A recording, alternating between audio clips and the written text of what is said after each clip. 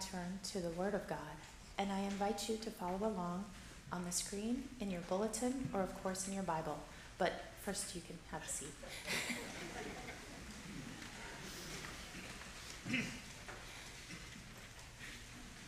We have the entirety of Psalm 1 as our passage this morning. Hear now God's word.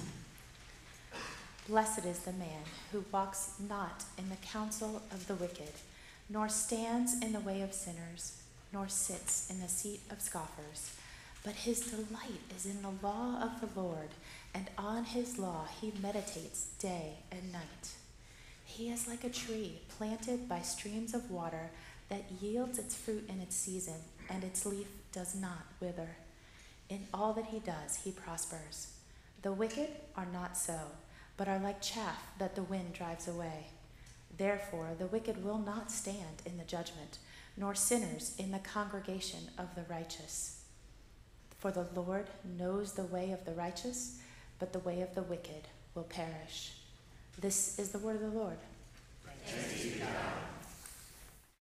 We are in a series called Summer in the Psalms, and we're looking at, for the next 11 weeks, well, 10 weeks actually, week 1 was last week, we're looking for we're going to read a number of different Psalms, and we're going to help to experience what it means truly to pray and to understand the prayer book of the Bible. The Psalms are right smack dab in the middle of your Bible. There are 150 of them, and they are an absolute treasure trove of human emotions and experiences.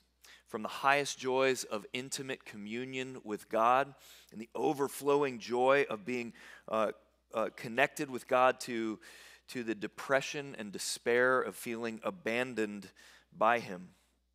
From the soul-crushing pain of regret over sin, to the boiling fury caused by the betrayal of those who the psalmist trusted, to the deep gratitude for the wondrous world in which we live, to the humble dependence upon God's word. The full range of human experiences and emotions are on display in the Psalms. The word psalm comes from the Greek psalmos. Does anyone know what that means? It means song.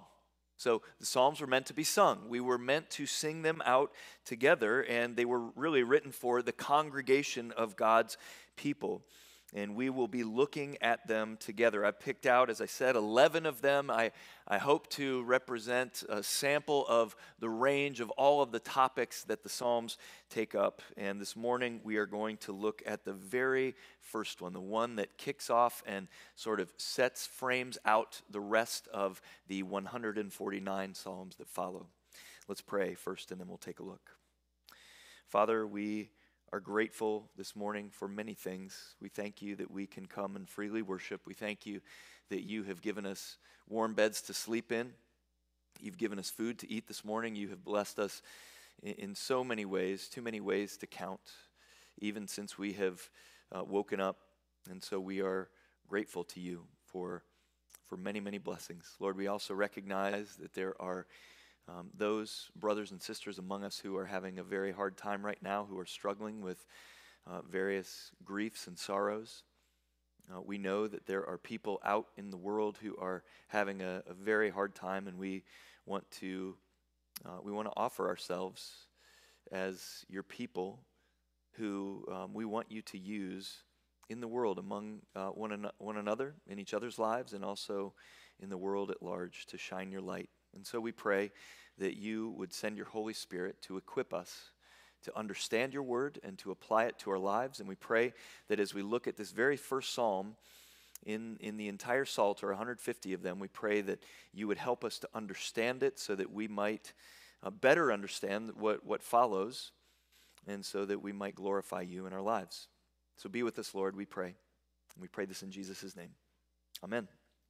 So Psalm 1, it's been called the summary of the entire book of Psalms, all 150 of them summarized in this first one. There's a church father, his name was Basil, in the 4th century, and this is the way he put it. He said, what the foundation is to a house, The keel, here's the foundation of a house, very important.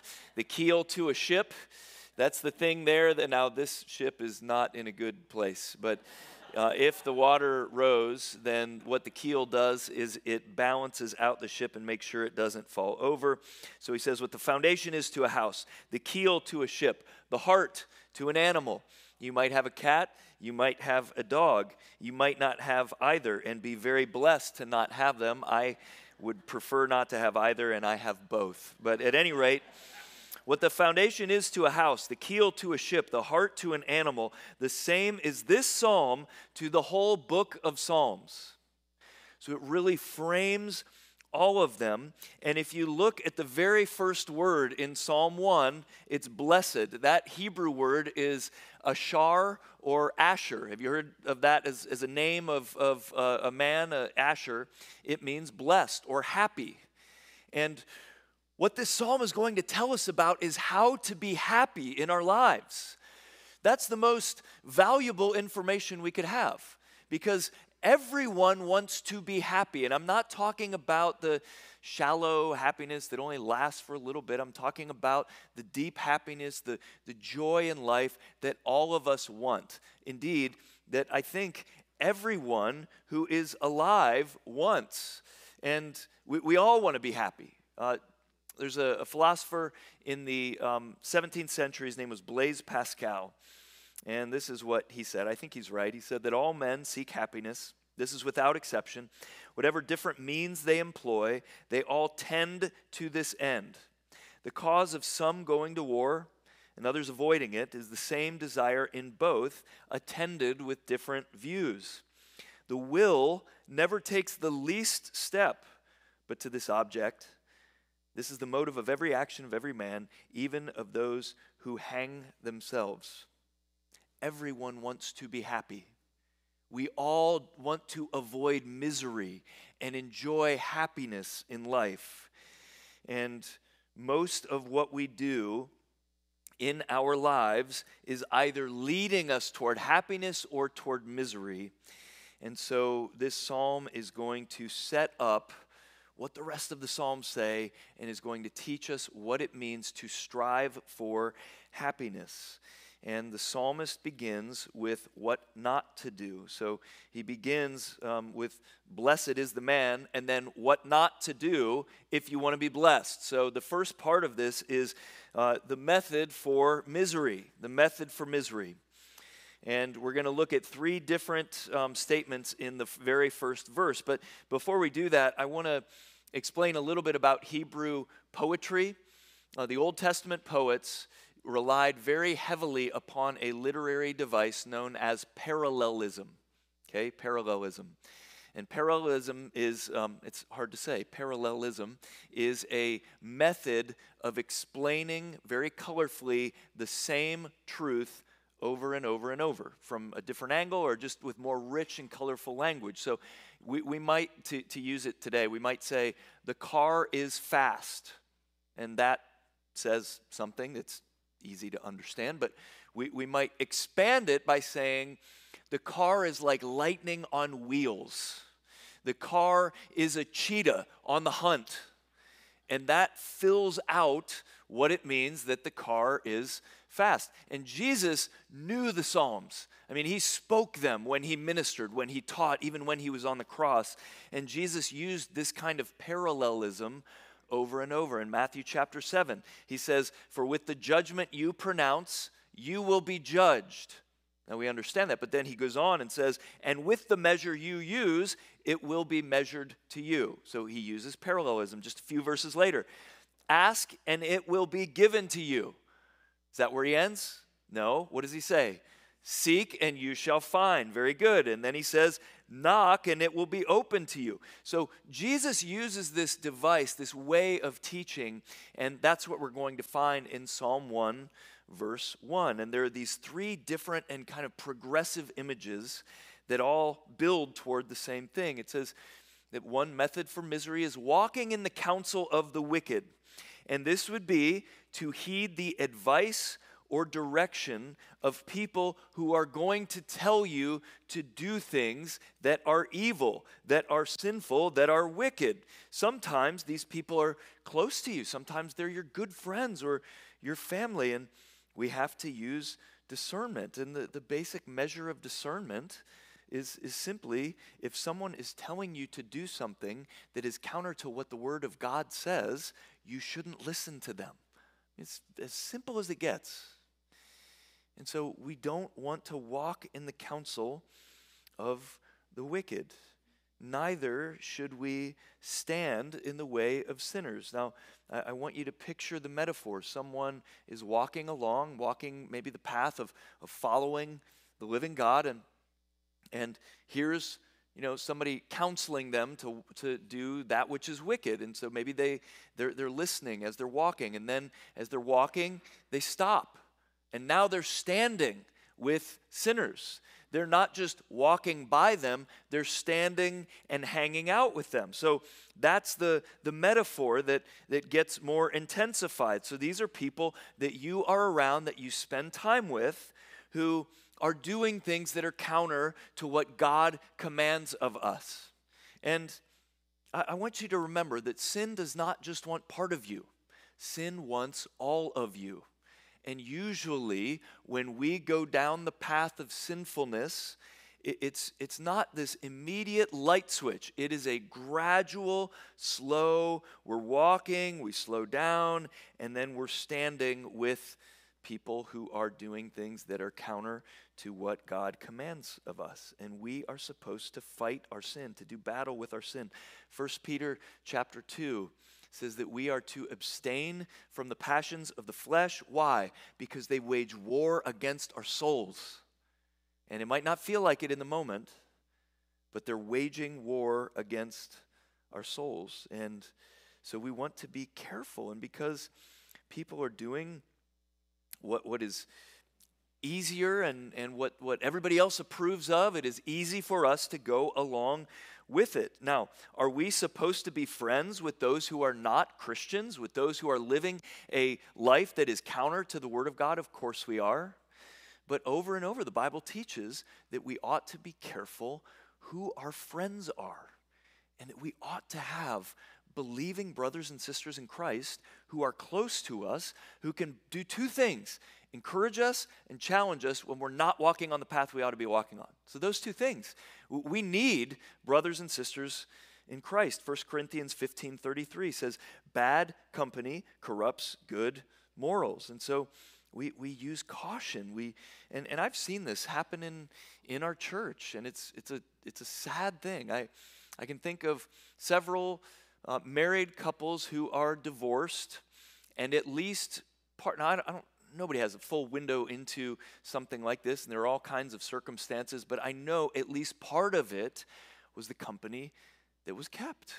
And they had their main friends were other couples who were doing things that were not honoring to God, and that was their friend group, and it led them to do things that were self-destructive.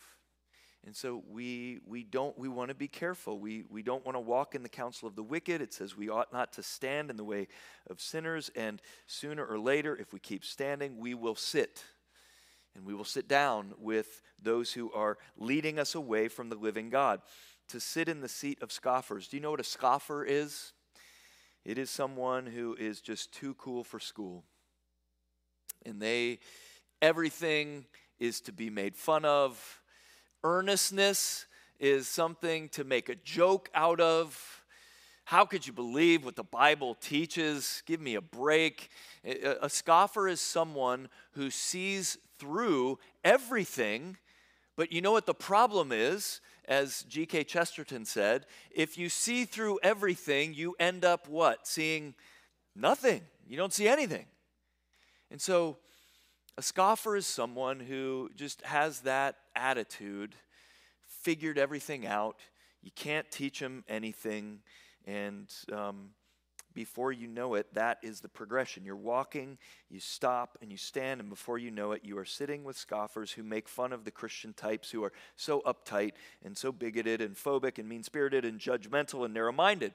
And that's the rap. And remember, Satan will portray this as actually the opposite of what it is, that it's actually freeing and liberating. And it is actually the opposite. It is the method for misery. But good news, good news. In Psalm 1 is not just the method for misery, but the blueprint for blessing in verse 2. And it simply says, his delight is in the law of the Lord, first of all. If you want to be truly happy, if you want to be happy, then delight yourself in the law of God. The longest psalm in the 150 Psalms is Psalm 119. It is the longest chapter in the Bible. It is 176 verses. And almost all 176 of those verses are about delighting in the law of God. Here are just two of them. I will delight in your statutes. I will not forget your word. My soul is consumed with longing for your rules at all times. Do you feel consumed with the longing for rules? That just doesn't seem to fit, does it? I mean, I don't know. It's hard to delight in the rules of God. Most of us don't delight in rules of any kind. Thank you, Steve. I mean, a lot of us, we think that rules are for the other people, right? And C.S. Lewis actually brought this up, and he articulated it very well. He said this, I can understand that a man can and must respect these statutes and try to obey them, but it is very hard to find how they could be, so to speak, delicious. Surely it could be more aptly compared to the dentist's forceps than to anything enjoyable and sweet, with all due respect to you dentists and endodontists and so on out there. But Lewis, he had a hard time understanding how you delight in the laws of God. And the way that he came around to trying to understand it is he said that, you know, in life, if you decide that you are going to live by your own rules, and you're just going to do whatever you want to do, and you're walking down a path, it is rather like walking, you see a shortcut, you think it's a shortcut, and so you start walking the shortcut, and it's not really a path, and the further you go, it gets a little muddy, and then it gets a little more muddy, and before you know it, you're in a swamp, and you're trudging through, and there's mosquitoes biting you, and you can barely take one step after the other, and that's really what life is like if we are living by the rules that we want to make up. Conversely, when you get on the path of the commandments of God, and brothers and sisters, we are not saved by our obedience. We can't. We often go into the swamp, don't we? And we need a Savior, and Jesus came to rescue us by grace. We are saved by grace. But that does not mean then that we go off into the swamp whenever we want because we've been saved, of course. It means that the law of God is actually doubly relevant to our lives because we want to please God. We want to obey Jesus. And so what C.S. Lewis said is it's actually like getting out of the muck and the mud of the swamp and getting on a firm path. You have something firm under your feet. You know where it's taking you and where you're going. And that is what the law of God is like. And that is why you and I would delight in it, because therein, actually, in the laws of God, in the teachings of Christ, in applying what Christ has taught us and what the Old and New Testament teaches us to our lives, we actually have freedom there.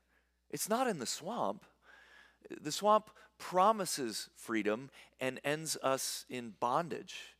I mean, we are a slave then to whatever our whims are, whatever our emotions are, whatever we feel like on a particular day.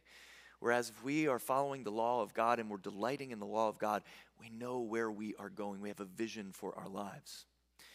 And the other thing that we're commanded to do is not just delight in the law of God, we're commanded to meditate on his law day and night. And I want to just talk a little bit about this. How do we meditate on God's law? Well, we meditate on God's law by thinking about it regularly and putting it in our minds to consider. It's very easy for us to think about all kinds of different things, isn't it? I mean, aren't our minds, when we're not, I don't know, listening to a podcast or watching something or in a phone conversation, if we're just quiet, our minds tend to wander all over the place. And those are precisely the times when meditating on God's word helps us. And we're called and commanded to meditate on God's word, to think about it, to consider it. And so to do this very practically would be to take, I don't know, say Psalm 1 and read it through. And then for the rest of the day to just have it in your mind. Like what are the ways? Are there ways that I'm walking or standing or sitting with sinful habits and patterns? Or am I delighting in the word of God properly? And it's to think about it. To meditate is to think about it over and over and to chew on God's word. You know how cows digest their food, right? It's kind of gross, but they eat grass, and they're called ruminant animals. And they swallow it, and it goes into one of the chambers of their stomachs, and then they let it ferment in the juices of their stomach, and then what do? They bring it back up, and they chew on it. And they keep chewing on it, then they swallow, then they bring it back up from a different chamber, and you may want to fact check me, but I think that's how it works. Because this is not my expertise, but I think that's how it works. And that's a great metaphor for us with the Word of God, that we would read it and then we would bring it back up and we would think about it in our minds and we would try to better understand it, to meditate on God's Word. And there's one more thing that we can do, and that is to memorize God's Word. To memorize God's Word is an amazing, amazing gift. And this year, for me, I have had a pretty revolutionary change in my life. And I've joined in with a handful of folks who are memorizing the book of 1 Peter. And we're finishing up chapter 2. That's 50 verses, 25 in chapter 1, 25 in chapter 2. Never thought I could do it. For 20 years, I've been trying to memorize and just hammer it in my mind, and it doesn't work very well. But we have a song that we're memorizing with it, and these other methods, and it's revolutionizing my thought life because I'm meditating on God's word more and more regularly, and I encourage you to try that, to try it, and to look at different methods of memorizing, because that's a way we can meditate on God's word. If we want to be happy, we will delight in God's word, and we will meditate on it day and night. When we wake up at night and we can't sleep, raise your hand if you've woken up recently and you can't sleep in the middle of the night. Raise your hand if that's a regular occurrence for you. It's a wonderful thing to wake up in the middle of the night and to think about God's word, and then to allow that to cause us to drift off to sleep, or to begin our day at 2 a.m., because why not? Some of us do that. At any rate, there is a fork in the road, and Psalm 1 wants to teach us that there is one way or another to live our lives. There is no middle path. There's a fork in the road, and we either go one way or we go the other. And obedience to God is difficult. All of us have all kinds of ways that we are confronted with the Word of God and that we are commanded to obey. It's not just those people out there, it is within us. Judgment always begins in the household of God. And so we ought to look first and foremost at ourselves, and where is the fork in the road, and are we following the path? Are we delighting in and meditating on the Word of God? Which path will we take? And Psalm 1, in verses 3 through 6, it closes with some pretty interesting metaphors that help us understand this. Because it says in verse 6 that the Lord knows the way of the righteous. That means He knows you, brother, sister in Christ, as you are striving to stay on that path toward God and obey His word. He knows you. He knows you through His Son Jesus. He sees you as as right in his eyes, even if you aren't yet fully made right, and you won't fully be made right until you stand before him after you die or when Jesus returns, whichever one comes first. But he sees you. He knows the way of the righteous, but then it says that the way of the wicked will perish. That there is a fork in the road. There are two different ways, and he who is blessed is like a tree planted by streams of water. And this is more like a lake, but it was the closest I could find. This is a tree, and I love the metaphor of the tree because a tree is very slow growing. You know, you don't see it from month to month, the progress that it's making. It takes years. But a tree is also very strong, and it's got thick bark, you know, thick skin. And what does it say? That if you trust in the Word of God and you obey the Word of God, then when the drought comes, you'll be okay. Do you know the metaphor that Jesus used years later in the New Testament that totally reminded me of this as I was studying it? It's where do you build your house, you know? If you build your house on the rock, it's not that storms will not come. They will come for every one of us.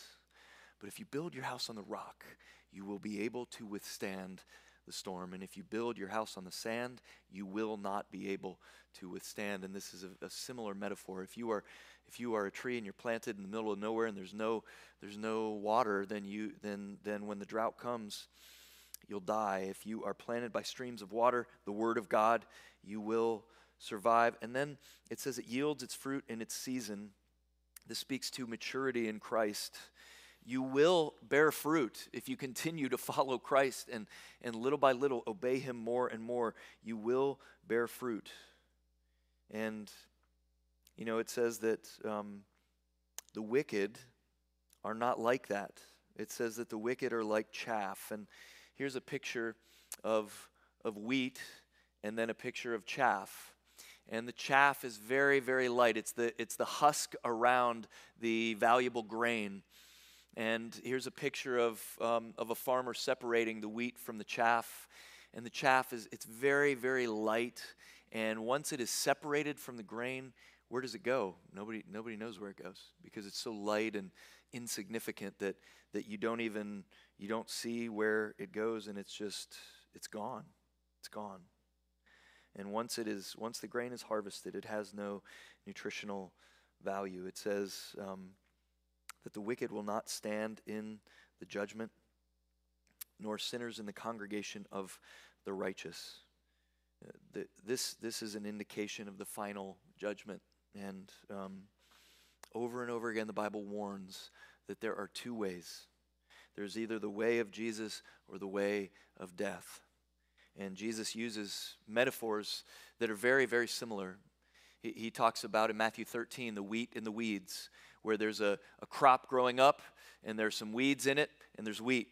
And the helpers say to the master, should we pull all the weeds now? And the master says, no, wait till the end. We'll harvest everything and then we will separate the weeds from the wheat. You probably know, you may have heard this other story that Jesus told about the final judgment, about the sheep and the goats, where they will be separated one from the other. And there are harsh words from Jesus. Depart from me, I never knew you, is the warning that he gives. Psalm chapter 1 is a very similar warning to that. And we need to understand what this warning is. It is a warning to stick to the Word of God. No matter what your peers are doing, no matter what your friends say, no matter what the world says, stick with and trust the Word of God. We are called by grace. We cannot earn our salvation by memorizing verses or by trying to be as obedient, earning God's love through our works and through being obedient to his word. But we can actually please him as his sons and daughters as we walk with him and as we strive to obey his word. And that's what Psalm 1 is a call to do. It is a it is a very, very gracious warning for what is in fact coming. Hebrews 9:27, it is appointed for man to die once, and after that comes judgment. Judgment is coming. And there is a bright, clear line of demarcation between those who trust in God's word, especially the living word of God, Jesus himself, and those who reject God's word. And the difference between those who trust God's word and those who do not, over a lifetime, ought to become clear. Those who love Jesus and who obey his word are filled more and more with the fruit of the Spirit, with love and joy and peace and patience and kindness and goodness and faithfulness and gentleness and self-control. That's what we are to be to the world, including those who are lost, who need the gospel. And so how do we do that? We do that by simply obeying God's word, by delighting in his law and meditating on it day and night. And I want to just close with this last sentence in verse 3 where it says, in all that he does, he prospers. I want to just say what this means and what it doesn't mean. It does mean that if you obey God's word and you trust in his word and you listen to it and you try to follow it, you will be blessed. You will be happy because you will invest your life wisely. What it does not mean is that everything will go perfectly for you. And we know this, amen?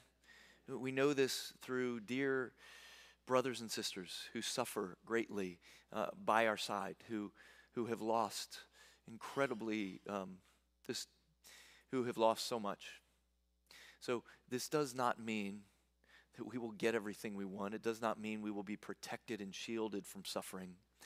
It means that as we build our house on the rock, it will withstand those terrible calamities that face many, many of us, if not all of us.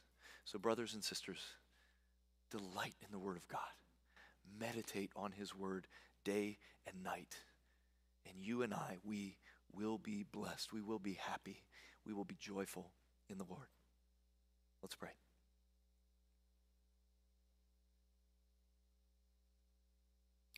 Oh, Father, we thank you so much that you are clear. And we just sang, what more could you say than has already been said in your word? And of course, all of us would love to know more, but everything that we need is to be found in your word. Lord, I pray that you would give us clarity on what this psalm teaches us, that it does not teach us that we are saved by our obedience to your word. We cannot obey your word fully.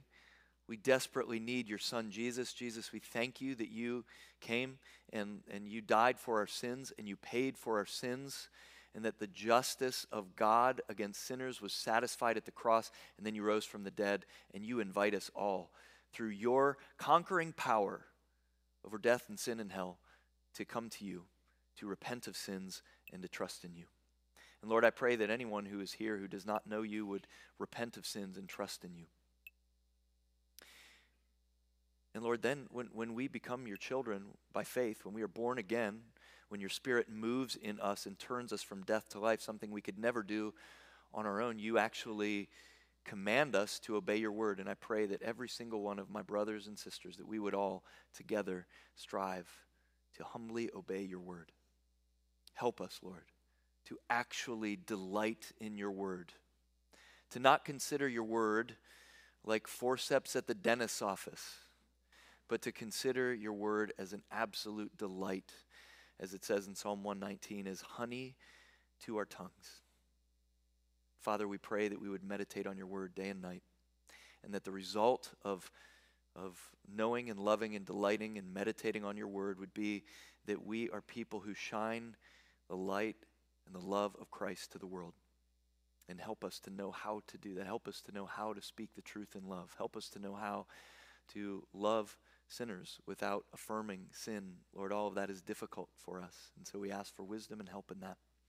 Help us to be steadfast. Help us to have the courage to trust your word. And Lord, we want to lift up to you those who are in the midst of tremendous storms. And Lord, I pray that you would help them to withstand the pain and the grief and to trust you through it. Hear us now, Lord, as we pray according to how Jesus taught us. Our Father, who art in heaven, hallowed be thy name. Thy kingdom come, thy will be done, on earth as it is in heaven. Give us this day our daily bread, and forgive us our debts as we forgive our debtors. And lead us not into temptation, but deliver us from evil. For thine is the kingdom, and the power, and the glory forever. Amen.